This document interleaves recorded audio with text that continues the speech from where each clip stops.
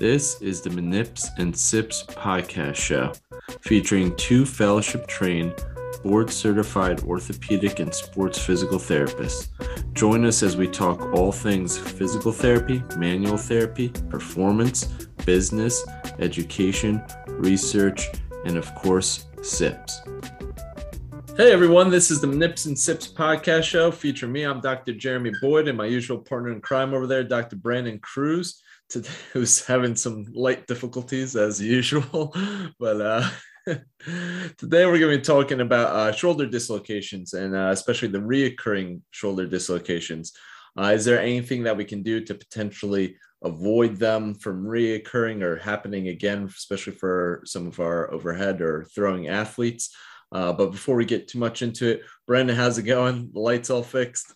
Yeah, we're good. As you started talking, I realized it was looking a little dim. And as you can see, the light behind me is on. We're having a nor'easter right now. Yeah. So it's, dark and gloomy. So I was just trying to give the audience who watches us on YouTube a little better visual of my face. Yeah. Which I don't know if that's always good. But if you're trying to get more followers, not less, you're scaring them away. Listening us on the podcast or audio, you're probably better off. We have a face made for radio. Is that the saying? Yes. Yeah. Yeah. Anyway, you and me both. So, shoulder stuff going on today. Dislocations, in particular. Whether it's traumatic or not. I have personal experience with that, so we can. At least talk about that part anecdotally, what the research says. Do we meet in the middle? Is it a case-by-case basis? Hopefully we can share some of our insight and our experiences with you, the audience, and, hopefully I'll help you with a conversation at some point in time in your career. Yeah, perfect. Well, before we get into it, let's talk about our drinks. Brand, what you got going on? I'm doubling up from last week's Don Q from Mr. John V from NYU. I liked it. It was the Añejo XO. So I liked it. It was smooth. So I put it on the rocks and we're going to have a show with it. There you go. Back to back. Well, speaking of back and maybe reoccurring things, I got Guess Who's Back, which is from our good friends at Neck of the Woods Brewing. Thank you, Devin. It's a golden stout, golden coffee golden stout, which is near and dear to my heart. So the hops, if anybody wants to know, are Columbus. Malt is pale flaked oats and wheat and smoked barley. Ooh, so maybe it has some smokiness to it. And I have actually Neck of the Woods Brewing cup. So that's rare that I get back to back like that. It's usually one or the other. But I don't think I had this, so I'll have to give my rating. Hopefully I'm not too much of a Scrooge. Oh, this came out different. Being it's a golden stout, looks more down towards the white stout family. So I was expecting this to be darker. Shows how much I know about beer, I guess. I feel like golden is just another name for white. Yeah. They just want to sound different.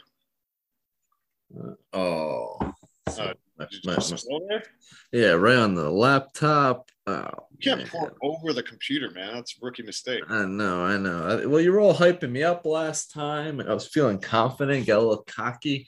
Maybe that happens with some of these people get, dislocations. They get a little cocky. They feel good, and you're spilling beer all over your computer, which is great. All right. I'm back in business, but and not my best pour, but there we go. Sip. So while you're sipping that and finding out what grade you're going to give it, probably like a 7.8 or something. No, I'm giving this higher. I can tell. This is like, remember how we had the Ooh La La? I want some of that. You got to bring that up next course. Yeah, I'm bringing it. So this is good. This is excellent. Good case. I'll ask Marta if she wants some too. I think she liked that too. She liked the bean one though. The bean. Oh, that I know what the black IPA one, right? Yeah, that was a good one too. That was good. I'm gonna give this. I'm gonna go with it. 8.5. Ooh, I rarely get up that high. I don't even know if I have so far. Is it that good, or you just didn't want to give another 7? No. It's good, and that's the highest we've ever given. Huh? It might be the highest. And that includes my own beer that I made. So, Yeah, no, this is good. This is, especially with stouts, it get heavy, but this is light, but it's packed with flavor. And I can tell that if it was extra cold, it'd probably even be better. But I took this from the clinic and drove all the way back and that sort of stuff. So, but yeah, I'm gonna give it 8.5. Again, I'm maybe a little bit more generous in my rankings of now, but I think it's a well-earned 8.5. 8.5. And that's with it not being cold. I mean, it's cool. It just, you can tell it lost a little bit. It's 20-minute drive. Gotta get the dog, such and so forth. So, but 8.5. All right. So my question is, are we going to keep this strictly to dislocations, or are we talking about stabilization in general?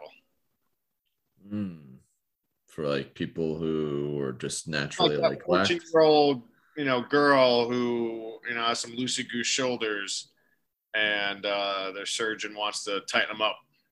I mean, we can let's start off with your story of maybe some dislocations and let's see where it is. I think it'll probably be layered into some of our treatment if we can start tapping into that. Or we can make it a separate episode, but I think we can dabble in a little bit of both. But let's start off with some of these, your more classic dislocations. Versus our naturally lax individuals. It's dislocations, but how is it a traumatic experience, or is it somebody who just has multi-directional instability naturally? All right, and for those of you out there, talking off of that. What's up? Let's start the talk off with that. I think a lot of people don't know or are surprised with the idea that, some individuals are just naturally looser. We kind of talk about gymnasts and some cheerleaders, but I know some males that play, I think actually a lot of male baseball players, they're just some natural laxity to them. Maybe that's why they get into throwing, because they can. But some pre-existing conditions like Ehlers-Danlos syndrome, making them naturally lax, and how that can lead to these, maybe not full dislocations, but like subluxations where it kind of pops in and out on its own, and how many strikes you get before a surgeon wants to tighten you up. But, maybe we'll talk a little bit about that versus our classic traumatic pops out, someone has to pop it back in sort of stuff. Brandon, you want to continue that? Yeah. So, before I go into my story, you have your traumatic and talking about in the PT side of TUBS, for those of you who aren't aware of that, and that stands for it's traumatic.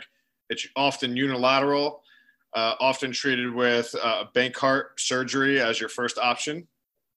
And then we have AMBRI, which is asymptomatic, multi-directional, often bilateral, and rehab is what you want to do first before you do some type of surgery. So going back to mine happened in, what was it, 2011-ish? Before I met you. I'm trying to think of the date now. I know it was the fall. Anyway, I think it was fall 2011. I was playing in a weekend baseball league. I was playing center field. Actually had two diving plays earlier where, full on, belly flop for the ball, did catch him. Landed, but that's how you would typically injure it, arm up above you. For those of you who watch football, Baker Mayfield just injured his non-throwing arm like that. He was tackled by his legs, kind of landed up like that, and that has a torn label of non-throwing arm. We'll touch upon him in a little bit. Let's see if I can. So anyway, I had another play where I was going to do that same one, and I guess the PT in me was like, let me not. I have already had two of these. I've gotten away with it. Let me shoestring catch. So I kind of did like a baseball slide, and it was an awkward play, probably because I tried to change my my slide, last second. And I don't know, my knee hit the ground, kind of flipped over, landed on my elbow, my shoulder popped forward. Heard like the catcher, I was playing, like I said, I was playing center field. The catcher heard it. So anyway, dislocated it, got it, went back to the hospital, got it popped back in. They reduced me, or it was fine, did rehab.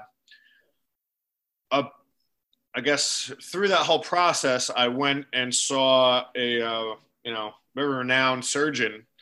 And, I was ready to go get surgery. It pops out.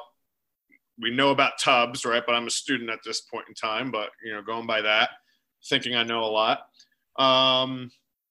Went there, was expecting surgery, wanted surgery. I had a finite window to get surgery between the end of the semester and then the beginning of the next semester / when I would actually need my arm, right? For obviously you guys in PT school, very hectic schedule. You have practicals and things like that. Basically, I would have had 6 weeks where I didn't have, from one end, the last practical, one semester, the beginning practical of the next semester. So I would have had to get it done right away. The surgeon had said, no, I don't need surgery, because at that time, I think it was 24, 25. And he said, you're at that age where you only have a 20% chance of redislocating. It's like 81 chance of not redislocating at your age. At 25 and older, you're not going to reddislocate. Things will tighten up. You'll naturally kind of heal. You can rehab it. Fine. I told the surgeon, I was like, I'm very active. I play sports. I work out. I want to be able to go do all this stuff.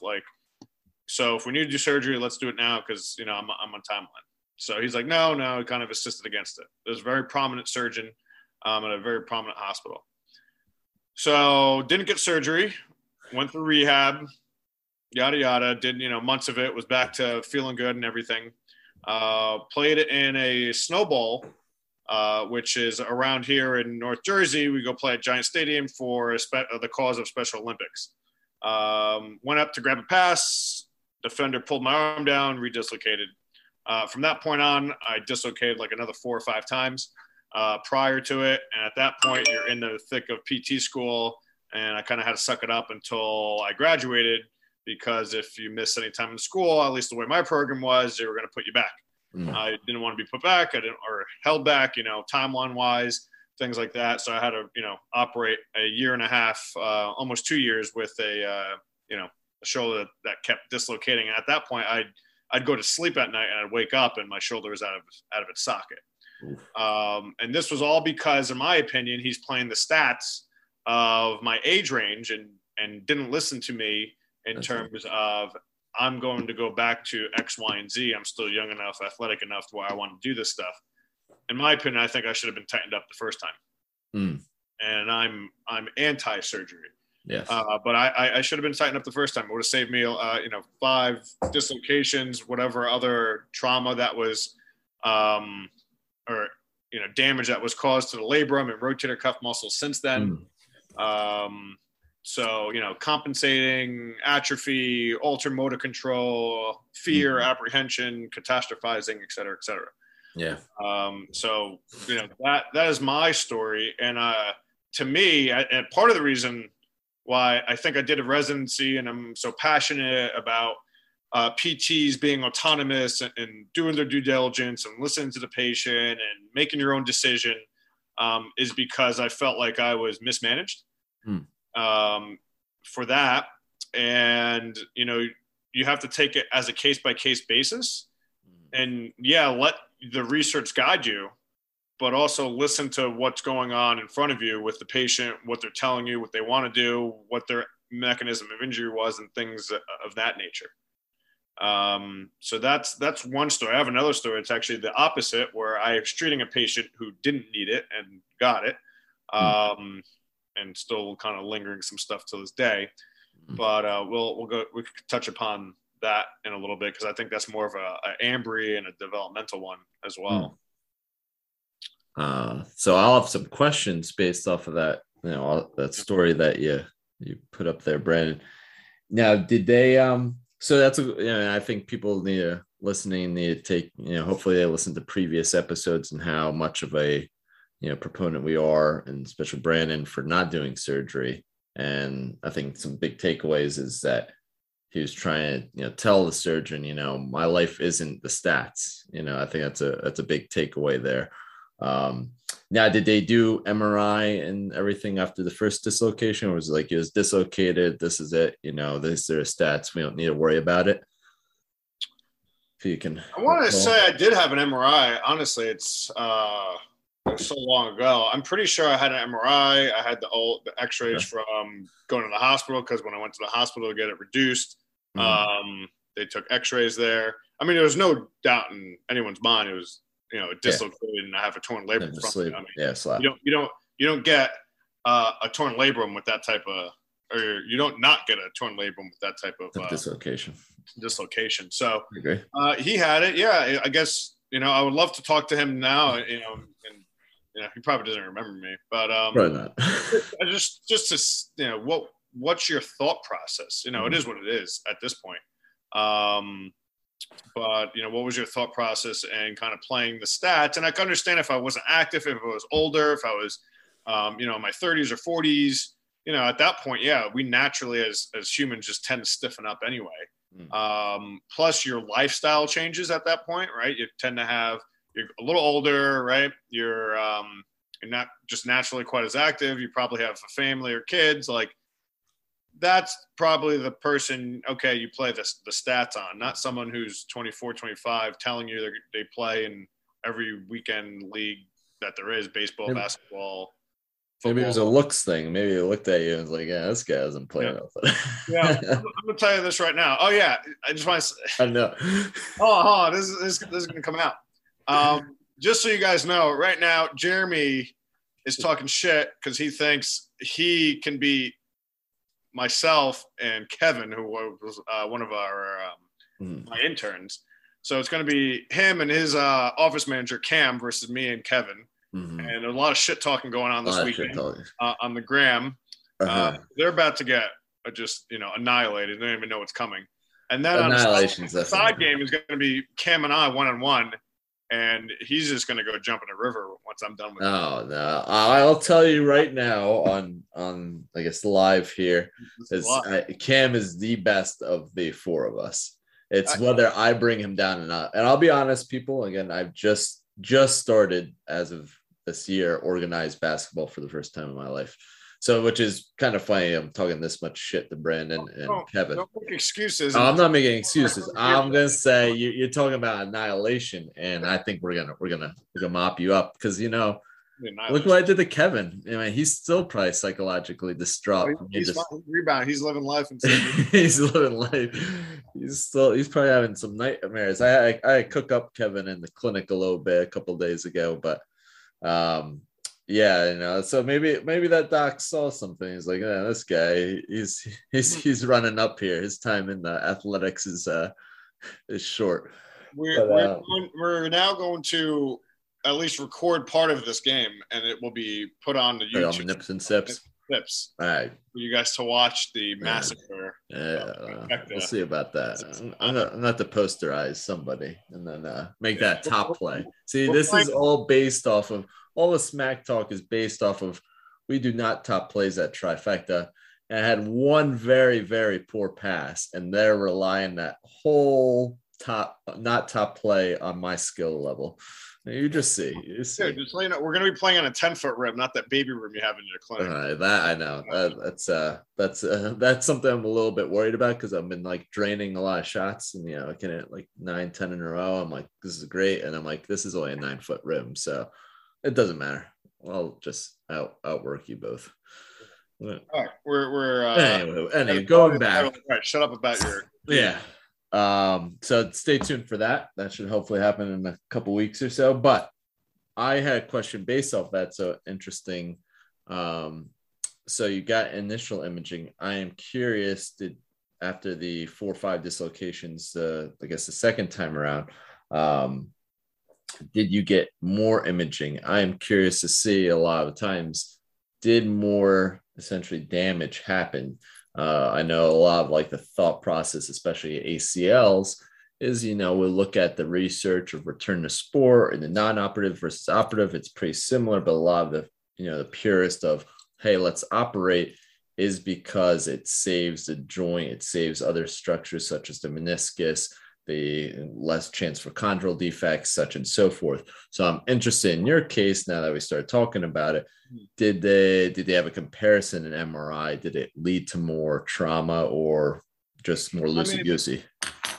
Well, I had a when I actually went and got surgery a couple years later from actually the gentleman's colleague.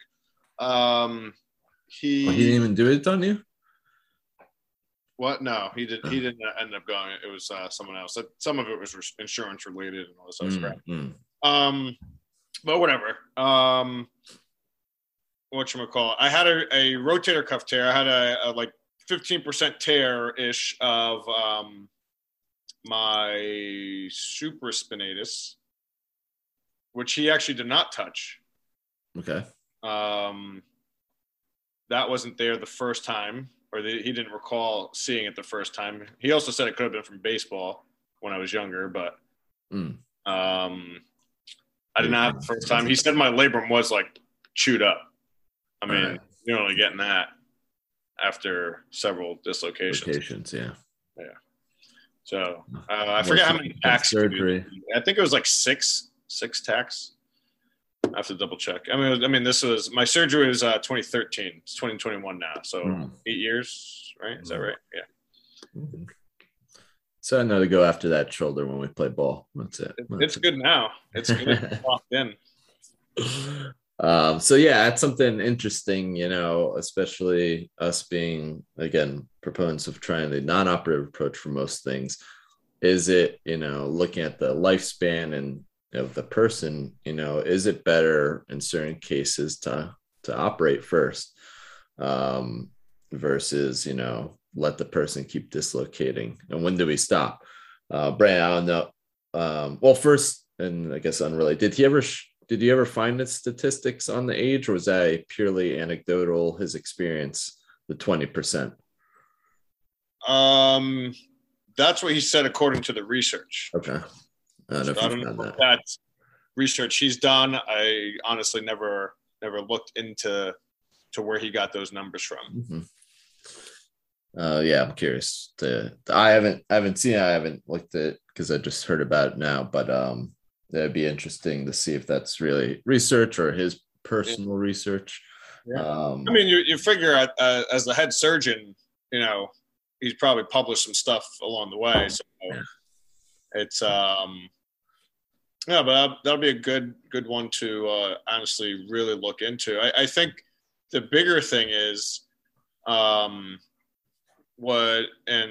it's kind of where I am is help. It's our job as PTs to help patients navigate healthcare system, for lack of a better term, and try and give them, encourage them maybe to get a second or third opinion. Tell them, X, Y, or Z, whatever the case may be. Is it, hey, I don't think you need surgery. You're young. You need to grow. You need to develop some motor control. You haven't had a traumatic experience. There's no reason why I think this is going to be, dislocating on you, that we can't rehab it with some motor control and strengthening, versus maybe somebody who is traumatic, depending on their sport and what arm it is and things like that. Can they go forward? Maybe that's a good time to segue to Baker Mayfield, because he dislocated his left shoulder, has a torn labrum, has been out, and he's going to try and play through it. Big thing is, it's his non-throwing arm. He's still having trouble right now. Yeah, hold on. Let me see. So he's trying. That's what I was doing before, and it got a little loud. Here we go. In case anybody wanted to see. Oh, no thanks. And gets picked off. And on the interception, the return is coming back. I think it's Justin Reed.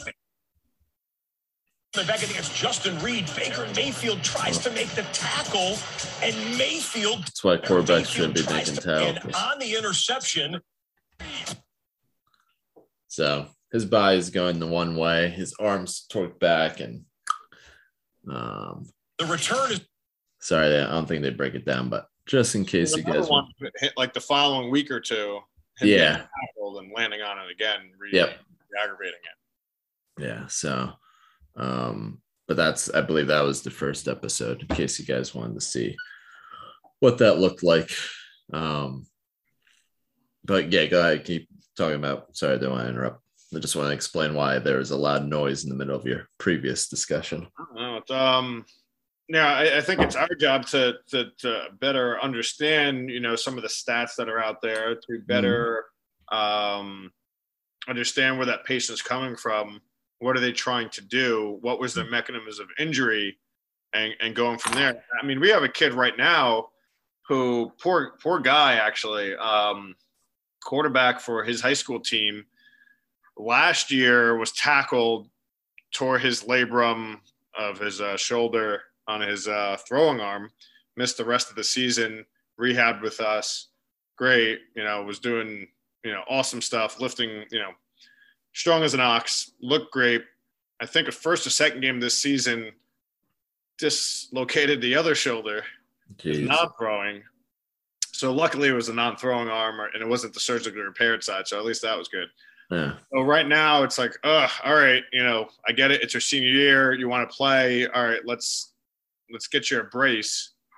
And luckily, the surgeon kind of agreed. It's like, all right, let's brace you, get one of those shoulder braces so his arm's not going to be really going too high. And let's see if we can get you to play, the remainder of your senior season. It's your non-throwing arm. Can we, do it with rehab, PT, AT room a lot, and see if we can get you through the season. If that was his throwing arm again, we'd probably be in the OR again, and, that'd be that.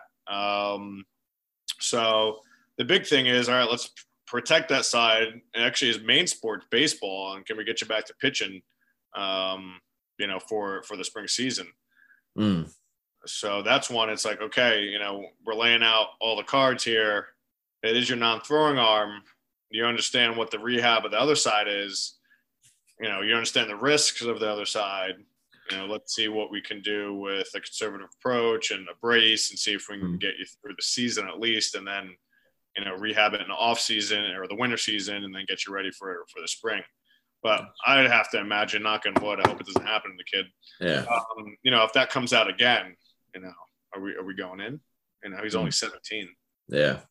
Now, so question based off of some things that you discussed. So do you believe, for throwing athletes that have a traumatic dislocation, they're young and have hopefully a more fruitful, more years of playing their sport, do you think those individuals should opt for surgery first?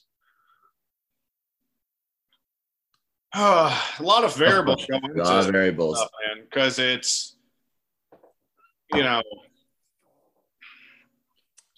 what part of the season did they get hurt on?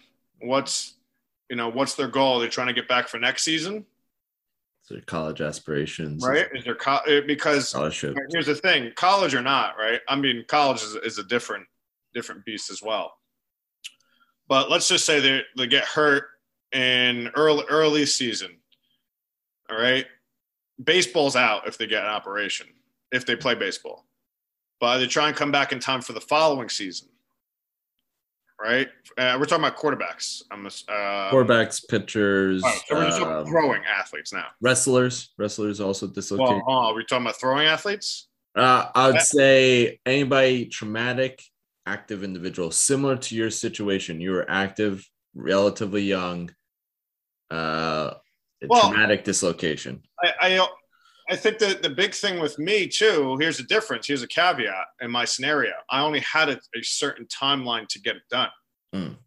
If I was a regular 25-year-old with a job, all right, great. Go to PT, try it, see if it works. If it dislocates again, great. We can go back in there and get it. Like that alternative is always there. Right. I think being in, PT or med school, right, with the setting that you're in where you can't take the time off, it was probably a bigger caveat of what maybe should have been done. Again, we're also looking hindsight 2020. Yeah. All right. So if I'm just a 25-year-old with a desk job, no, go to PT, do it for, 6, 8, 12 weeks. If you dislocates again, we can always go back in. I think that's probably your safer route. You have somebody, and you guys probably see it in sporting realm, all right, what if you rehab for 2 or 3 months, it doesn't work out, and then you got to go in anyway. Now you just lost 3 months, and you're going to miss the beginning of next season. And in high school, the beginning of next season is really the whole season. I mean, high school sports, you're looking at 8 weeks plus playoffs, not including preseason, right? So that's where things change. Professional sport, their season's much longer. Maybe they can do it. They're also getting paid a lot of money. So there's all these different variables you have to consider going through it. Figuring out their main sport. If you have an overhead athlete who gets hurt in football, are they playing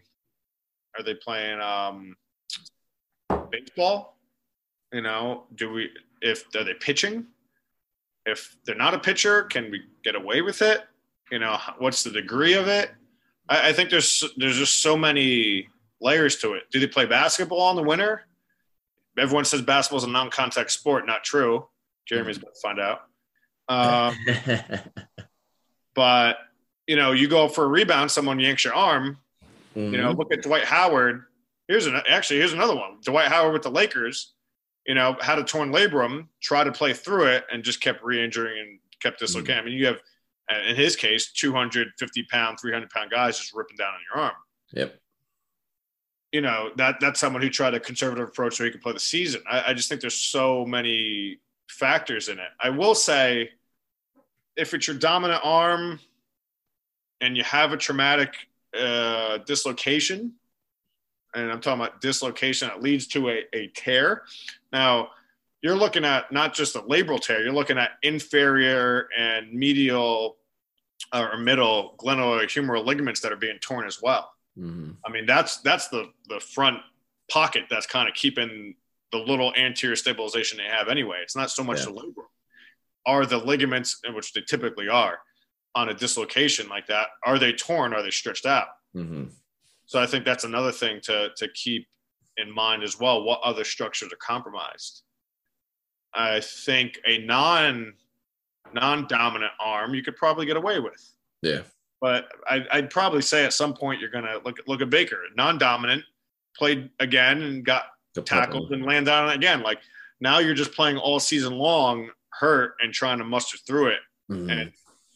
And can't deny, even if it's your non-dominant arm, that's gonna hurt like a bitch. It hurts. Honestly, I've had a couple injuries. I'd say the shoulder was by far the worst. A shoulder dislocation, I should say. Like that hurt me the worst. The surgery wasn't bad. Everyone was like, the surgery's awful. I didn't think the surgery was fine. I was fine. In a day and a half, I was just, it just felt like pressure. But by far, I personally think the dislocation was the worst. Yeah. Now you take somebody who has Ambry, who's just generally lax person, maybe your swimmers and they're having more subluxations and there's no actual tear. Maybe things are stretched out. Yeah. Here's the caveat with them though. Are you going to be able to shut them down long enough so you can actually rehab properly for like 3 months? Probably not. And then investing into strength training. Tying them up, which is tough in that realm, especially swimmers. Yeah, like swimmers that want to get bulky. I mean, there's. I don't think there's. I mean, if I had to say, and this is probably a little biased, I'm very biased. I think if you have a traumatic dislocation of your shoulder, you're probably going to get surgery. And you want to resume, athletics. Now, if you have it because you fell down some stairs or something and you're not, you're a sedentary person, you probably don't need it. Right. So why go for it? It depends what you're going for or what the person is going for. Wrestlers, you talk about wrestlers. I don't know. Wrestlers are a different breed, man. They're not right upstairs. And I've treated some wrestlers who've had some pretty significant injuries where I'm like, I don't know how you're doing it. I had one guy Olympic level, and he was operating, not operating, but he was playing or wrestling with dislocated shoulder, or I should say with a torn labrum, with a history of a dislocated shoulder. He was fine. He was able to work through it. So I had another wrestler who had, torn meniscus who wrestled on it all season. He ended up getting surgery after, but he wasn't missing a season. Mm-hmm. So I think that's a talk you have to have with each patient, the patient's parent, the coach, if they listen, or the AT at least, hopefully communicate to the doctor as well what you're thinking. But I'm gonna go on the side. If you have a dislocation, you're probably, and you're in sports and you're young, you should probably get it. I agree. I think I brought up some good points that, Brandon didn't give a firm answer. You said it depends. It's really based off the patient, where they are, and that sort of stuff, versus, being fixed to one thing. Having multiple options and understand where the patient's at, I think yields the best results. So, for a diverse answer, that was exactly the right answer, I believe, if that makes any sense. Yeah, remember in PT school when we used to ask questions and the teachers would be like, it depends, and we're like, that's not an answer, and then you go out to the real world and you realize that is an answer. That's true. The answer. But the thing is, in school, well, depending on the program, sometimes you can or cannot get into all the variations of it depends. Hopefully this podcast sheds some light on some of the different possibilities of why it depends. Mm-hmm. True. Yeah. So speaking surgery, what's your opinions on it? Did you have a Bankrupt repair as well, or is it just pure slap and? Yeah, he tightened me up too, though. Actually. Okay, so he tightened the cap a little bit. Yeah. Okay. He didn't like heat shrink it at all. Okay. Yeah. Makes sense. So I was curious to see your experience with how many of your individuals get a Bankrupt repair and then it still continues. I feel like I've seen that more of late, where I haven't seen anyone. The next process after a Bankrupt repair is typically the ladder J procedure. And I've seen more people with ladder J than Bankrupt repairs of late. So I was curious to see what your opinion was on that process, or the frequent dislocators even after surgery. I don't know if you've been exposed to that. I haven't been exposed to too many dislocators after surgery. I send there's if there's a surgery needed, I send them to one of two, maybe three guys. Yeah. And one of them is actually the guy who did my shoulder. That guy took the time to listen to me. He helped me out. He explained everything. He's like, yeah, there's some other stuff going on in there, but he's like, I don't think you needed it. The rotator cuff tear, I was like, oh, did you fix it? He's like, no, he knew I was, he's like, you're not playing overhead sports anymore. So he's like, you'll be fine with a 15% tear. And he's like, and he told me point blank, he's like, I try and do as little as possible. That's good. And, you hear that and it's like, awesome. I find that very respectable. And then I've had, other surgeons I've talked to and they're like, yeah, I fix everything possible in there. Yep. It's like, and then you wonder why, I when I was starting up my own practice, I did some per diem work for a physician owned, PT place, right? I'm all against that, right? But I did it. I had to make ends meet, whatever it is, what it is. And, he was a surgeon and, I would have conversation with him of, why, I can't even talk. I would have conversation with him of what he was doing. Cause I was noticing all these shoulders and knees just freezing. I couldn't get a knee past 90 degrees. Every single shoulder he operated on, was getting frozen shoulder. And I was talking to him and, I was just like, what are you doing in there? He's like, oh, I clean up everything. He was just so matter of fact about it. I was like, okay. And, he had kind of a bad reputation. So I didn't even try and say, hey, maybe, you should be a little softer. Well, less is more. Yeah. Less is more and stuff like that. And maybe today I would, this was, 6 years ago, I was only 2 years out. So, maybe I should have said something, maybe not, who knows? But, you have that conversation and you see those outcomes. And then you have the conversation with the other guys who are like, yeah, you try and do as little as possible, only what's needed.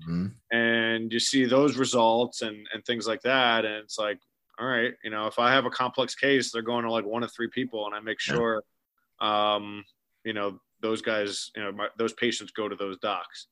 You know, anyone else, if you just want an MRI or an injection or something like that, you know, I'll, you know, try and spread the wealth to some other docs in the area, and that's more networking and relationship building. But you know, if it comes down to operation, I try and make sure my patients, you know, see one of, you know, 2 or 3 people. Yeah, I think that's a good point. Is like we need to realize of how much trauma surgery really is, and the body needs to recover from every area. From the incision, you think it's just, oh, it's going through the skin. Now the body needs to recover from that through all the muscles. Every time they play God with every point of the joint, and a lot of the cases, unless it's a, you know, life-threatening surgical, like, you know, what they do in the ER, you know, where they have to do a ton of stuff and, you know, put your broken bones that are shattered back together, you know, in their standard orthopedic surgeries. I think less is more. I think when I came out, the double knee replacement was a big thing. And those people, I mean, they could be going to a good surgeon and they would do both knees, but that's just too much for the body to handle. And I haven't seen one in ages. You know, I see a lot of ACLs, and sometimes when people have multiple ACL like things going on, whether it's meniscal and that sort of stuff, or PCL as well, that they stage in 2 separate surgeries now. I think they're starting to realize that when you play too much of God and, you know, play around with a lot of things, it ends up with worse outcomes. So do one thing at a time, or do just what you need to. I think yields a lot better results. So, but yeah, it's kind of my experience. Have you seen a double knee in a while? Not in a while. I just had a knee. She finished probably like a month ago. Yeah, just a single, right? Yeah, she was a single. She actually came up from Philadelphia to see me. We got her to break 90 degrees and full knee extension and walking. It was probably like, I don't know, 2-3 weeks. And then she went back down to Philadelphia, but she wanted to make sure she hit those milestones.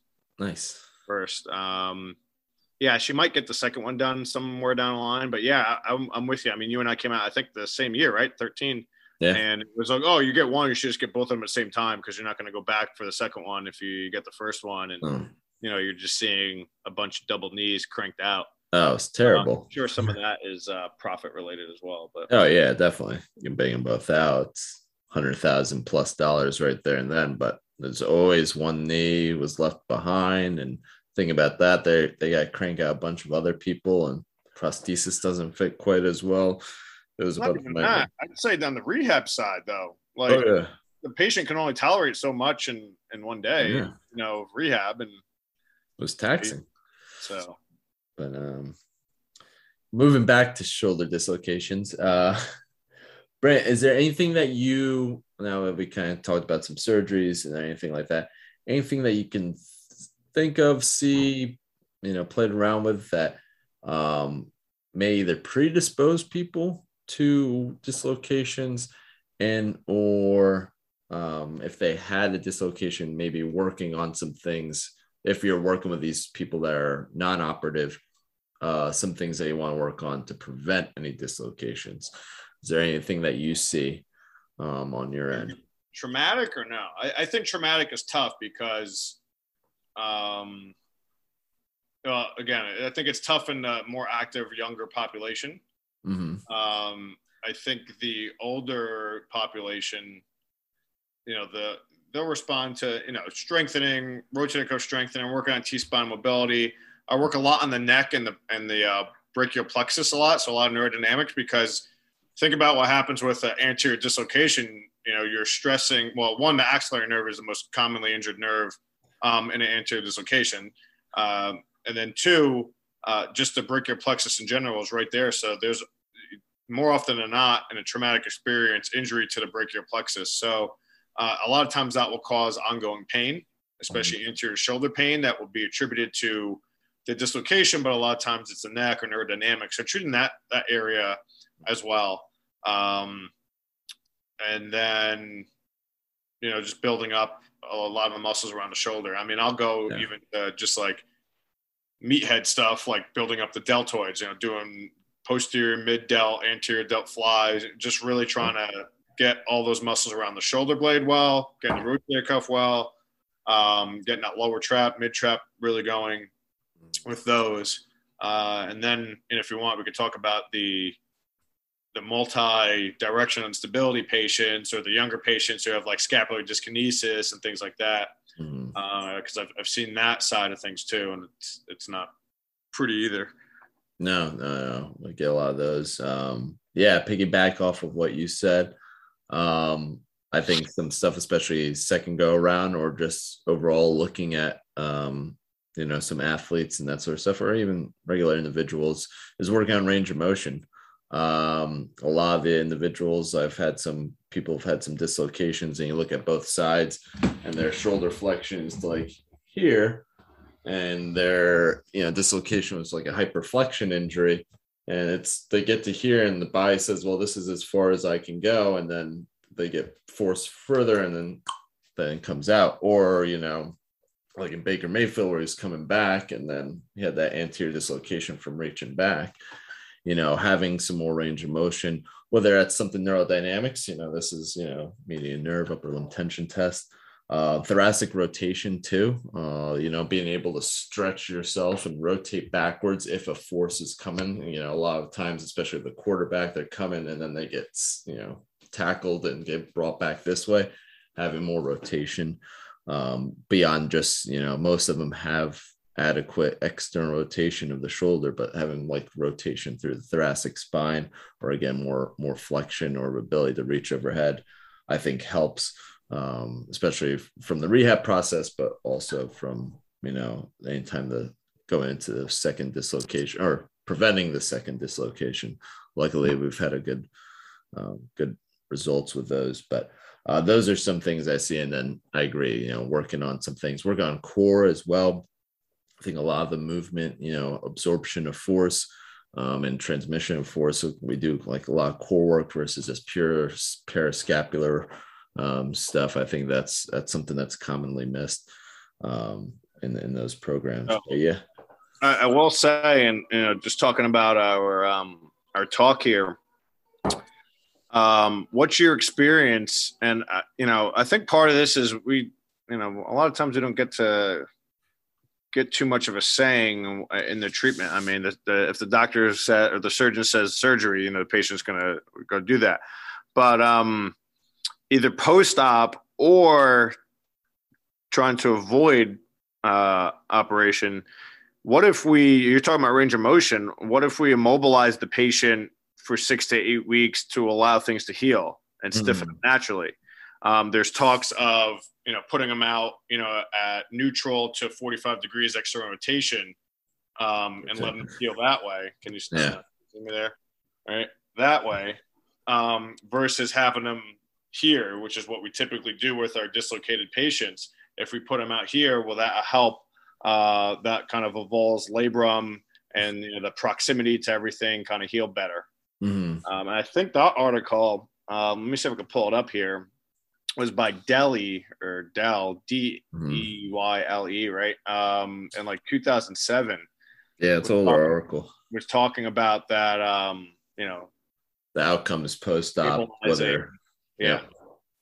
So I remember that was some discussion in residency. I think Scott also had a labral repair and was talking about when do we start to go crazy with mobilizations and that sort of stuff. I remember early, I was like, from what I remember, most articles or for most orthopedic things is early mobilization tends to be superior, but he brought in the everything's a balance. It's when can you, and if you start going crazy with early mobilizations on someone who's freshly dislocated or fresh post-op, and you start to overstretch things before they heal, are we setting these individuals up to redislocate or have another injury? So that was eye-opening for me, because I usually at that time was like balls to the walls, 0 to 100. I'm gonna hit all my milestones in week 1 because I'm that badass of a PT. And then it was just like, no, you need to respect healing timelines of tissues, especially in the shoulder. But I don't know if you have that article or. Yeah, I have the article. Scott was also, he's a little older than us. He had capsule, the thermal shrinkage though. Yeah.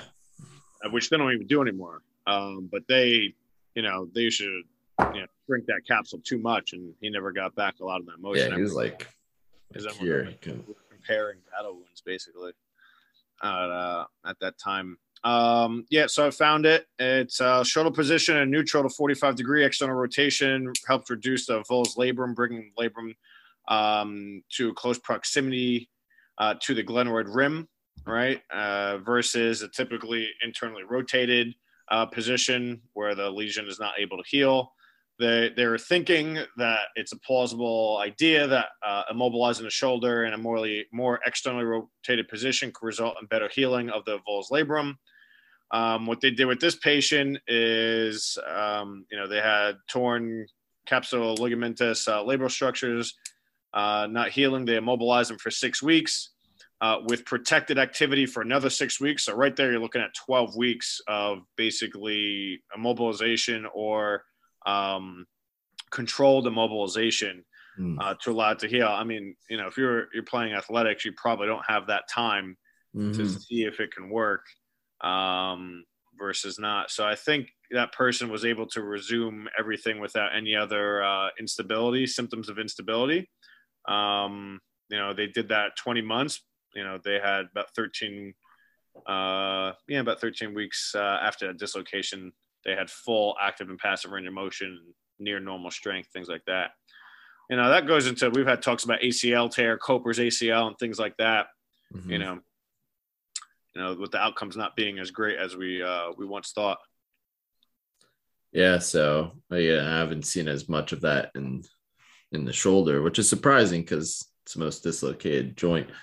You'd think they'd do more kind of comparison studies first. And you said this was a case study, right? Yeah, it was a case report. Yeah, I thought they did more. Another study where it was looking at the outcomes with the different type of bracing. But it's all some interesting things to think about in regards to how fast we progress people, how slow. Again, I used to probably go too hard, too quick, and took some wising up and that sort of stuff, respecting all. I mean, even if you think about post-ops, how fast are people trying to get range of motion? Like sometimes you just need them to heal. Yeah. And if you I've noticed this recently with post-ops that their surgeons are tend to become more conservative with them.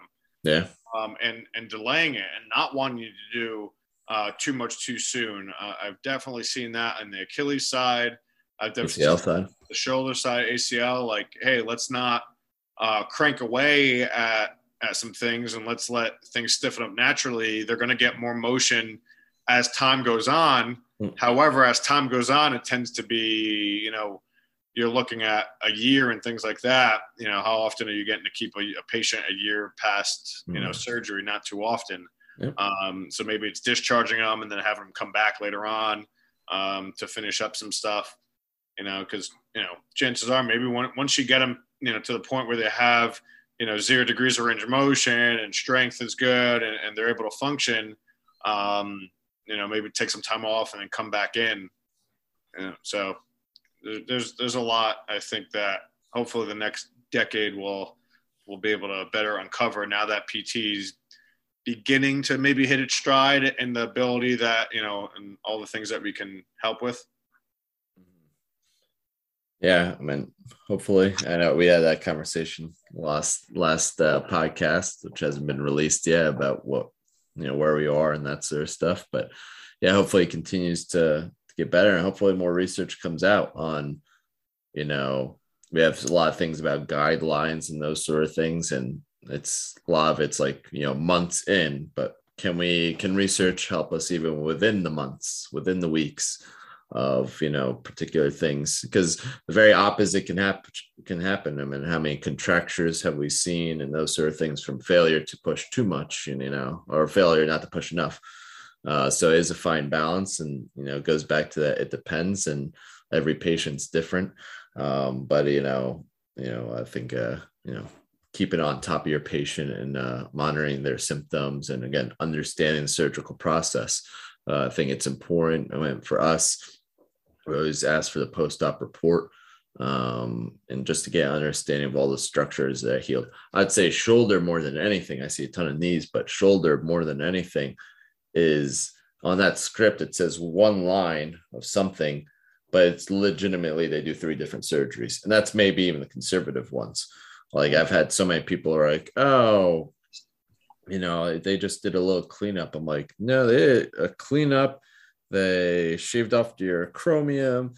They did a full cuff repair.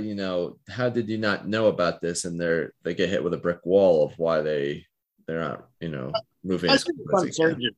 I mean, surgeons need to not be like, oh, we just cleaned some things up and that is that. Tell me what the fuck you did. I hear that all the time. That doctors just say, oh, we just cleaned some things up. All right, well, what does that mean? I guess there's some balance between not trying to freak out your patients and add some nocebo things that we fucking list around a lot of things, and there's a balance. You're going to do, they're not going to get surgery. Mm-hmm. If they knew. It's true. And now it used to be, from what I know, it used to be you're forced to watch the video of whatever surgery you have. Now it's back to optional. Like people are like, I ain't watching that. I refuse to, because again, most people probably won't actually do it, because if you're in orthopedics or sports or whatever, I think any PT, if you have an observative surgery, make sure you go about doing that, and then you get a real appreciation of what these patients are going through. Doesn't matter. Even arthroscopic procedures, which are always labeled as not as intense or whatever, you start looking at what they're doing and what they're burrowing out and drilling in, it's still a lot. Or here's top it off, and this can be my last remark: a non-invasive invasive procedure. Someone explained that to me. So the Tenex procedure, which is, I believe, a rotator cuff, not exactly a repair, but they're cleaning up, again, the cleanup of the tendon. So if you look at arthroscopic, and it looks like flailed meat or like fish meat, and they essentially cut around the tendon just to keep what the more cleaner looking tendon left. So that's a Tenex procedure, but is labeled as non-invasive procedure. And then literally a sentence later, they talk about invasively going into the actual shoulder. I'm like, which one is it? It's invasive or non-invasive? Like if you're going into it as something as small as a little hypodermic needle, that is in theory invasive. But that's kind of the state that we're in. Is like less is, if we can explain less and it's not that much, then people will sign up for it. But Tenex procedure, if anyone wants to look that up, non-invasive invasive procedure. Real quick, just before we're getting along in this podcast, I had she was at the time 13. Girl, overhead athlete, played 3 sports. Volleyball was her main one. Volleyball and basketball, so 2 overhead sports. Came in with scapular dyskinesis, some laxity in the shoulders, but a 13-year-old girl who's in the midst of growing, poor motor control, having shoulder pain. The surgeon maybe gave her a couple months of rehab, and went in and tightened her up. Like, what are you doing? You have a 13-year-old girl who's in the middle of puberty, with clear scapular dyskinesis. Like, she couldn't even hold herself up in a tall plank position without just collapsing. And you're going to go do a capsulorrhaphy on her for what? And I still see her to this day on and off. She plays college volleyball at this point, and her shoulder will flare up from time to time with her. And he tightened up so much so her collarbone would kind of rotate upwards. So she had this popping forward that we kind of had to mobilize the crap out of that and the shoulder to get it to kind of not happen anymore. But when she doesn't do PT, she's a really good athlete, so she kind of slacks off on the strengthening side, which she knows she does. I think that would fix a lot of her stuff too. But when she plays a few weeks or middle of the season, end of the season, she'll come with the shoulders are tight again because everything's trying to compensate, and we got to clear some things back up again. So that's a case where you have somebody who would probably fall into the Ambry aspect, who's never really given a chance. And forget rehab. Like, honestly, I think she would have just gotten better with a couple years of just maturation. But, you know, here we're in rehab to at least expedite that process. You know, the guy, you know, had the same doctor I was telling you about before, goes in and does way too much. And, you know, my opinion, not only did he tighten her, I think he over-tightened her. You know, someone who's in the middle of growing, in the middle of physically maturing, and, you know, who's never had a dislocation. She probably had a little sublux, you know, maybe that Glenn was kind of riding on that front rim, but I think that would cleared up, you know, as she got stronger and got some more tone in her muscles and things like that. Absolutely. Yeah, that's a scary thing, is what happens when they over tighten. I've seen that in shoulders, seen that in ACLs. They're stuck, you know, not being able to do what they want to do because ligaments are too tight and that sort of stuff. And everybody I've known that I've seen that, it's just like, no, like they think, well, I guess we can go back in and loosen it back up. They're like, no, it's not worth it. So it's a shame, especially in those cases where probably just need, you know, time, maturity, maybe you know, occasional weightlifting program. But yeah, and hopefully with things and research, we can become more standardized of like, this is the cutoff that you'll need to have surgery, and ages, amount of dislocations, what style dislocation, sports activity level. But being that everybody's so unique, we can't wait to rely on that. It's gonna have to be our decision. What Brandon said, I usually say we are the quarterbacks for a lot of people, especially for direct access providers. You know, guide them to the right provider, help them make the best educated decisions. But yeah. Anything else on dislocations? That was great. All right. Well, Brandon, I don't know if you want to talk about any closing remarks or anything like that. Yeah, just a couple announcements. We have last 2 courses coming up. November 6th is our one-day extremity manipulation course, or HVLA course. So we go from great toe up to shoulder or scapula, teach you various techniques for that. And then we have our spinal manipulation, December 3rd and 4th. Awesome course. That's usually a sellout for us. And if you're in New Jersey, credits are due soon. So if you need some credits, I think that one has 17 in New Jersey. So you get a whole bunch of them in one weekend. There we go. And then, soon the 2022 schedule will be out. So yeah, by the time this episode drops, hopefully you'll be able to decide for next year. Better to stay on top of it, pick the weekends you want to do versus the bum rush at the end of a credentialing or licensing cycle. But yeah, so exciting stuff for 2022 about to drop. But yeah, thanks for tuning in, and cheers everybody. Cheers, guys. Thanks for tuning into this episode of Nips and Sips.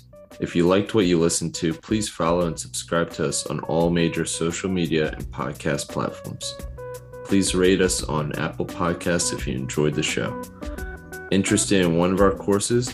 Go to www.iosmt.com. Interested in business and private practice mentorship and advice?